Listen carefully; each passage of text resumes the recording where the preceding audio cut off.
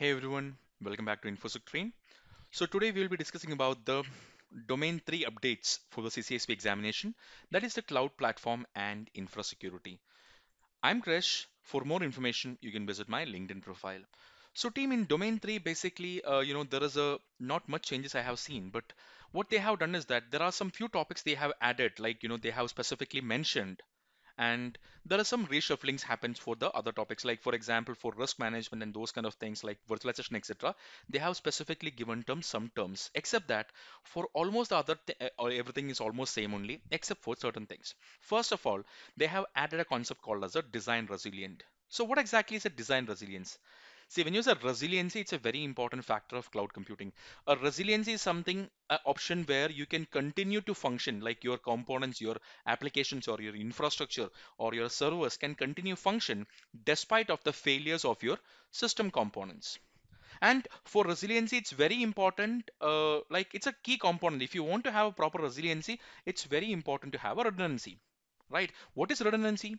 That is basically where you duplicate components to make sure even if one component fails, still we have one more component there to continue the operation, right?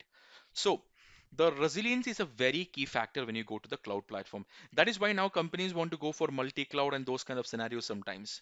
See, the actual reality is that if you don't have a proper resiliency by design, or if you don't have a proper resiliency for implementation and maintenance and all, what basically happens is that it can cause a lot of downtime, it can cause a lot of challenges for the business.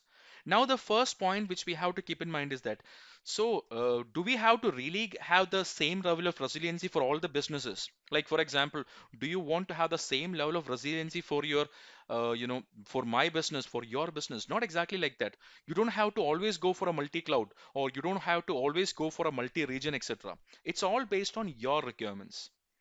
The key factor which we have to understand is that if you want to have a design resiliency, how do you design it? First thing is that understand your business. Understand your business requirements and the criticality of each of your business sub services. That's a primary thing. So for ensuring that your business can continue in a proper BCDS strategy as per the proper RTO, or as per the proper RPO, as per the proper WRT or MTD, etc., you want to make sure you understand the proper business requirements first of all. And what is your dependencies? What is your, like, who is the cloud service provider? How much resiliency they are offering by default?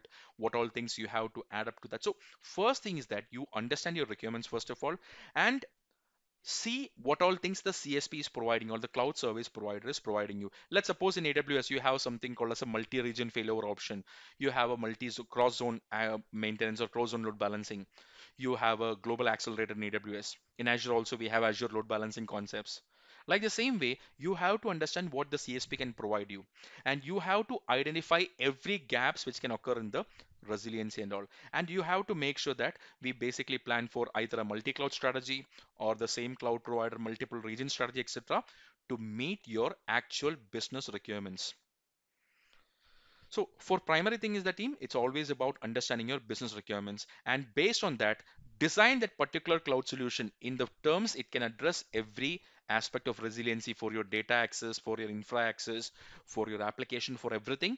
You must be having a proper resiliency by design, and that is something which we have to understand as a part of the design resiliency. It's, we have to discuss it in more deeper actually. Just an overview I'm giving you here.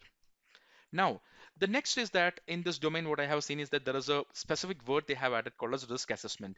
But always, team, that is always a part of CCSP examination, and it's one of the key factors like identifying the risk, analyzing the risk, various risk mitigation strategies like risk avoidance, risk transference, risk acceptance, like those kind of strategies we are having, right? So that particular process is a very important thing which we have to understand. So they have specifically mentioned those things in this domain 3 now, but end of the day, it's basically very important for any CCSP or CISSP examination.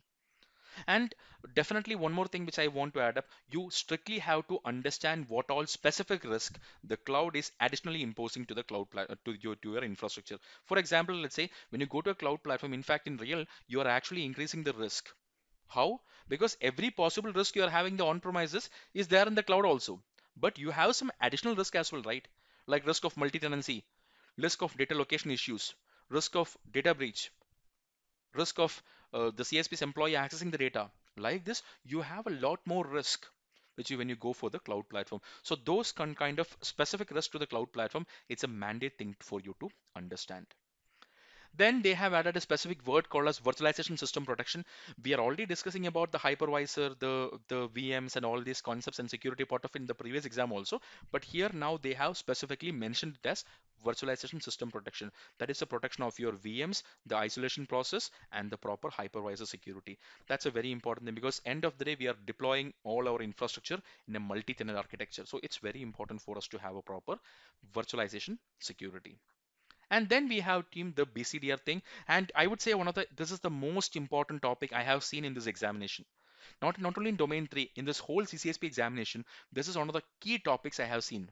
Like the same way we are thinking about the cloud services and all the other things, this is a key topic which is a assured question in the exam called as BCDR strategy.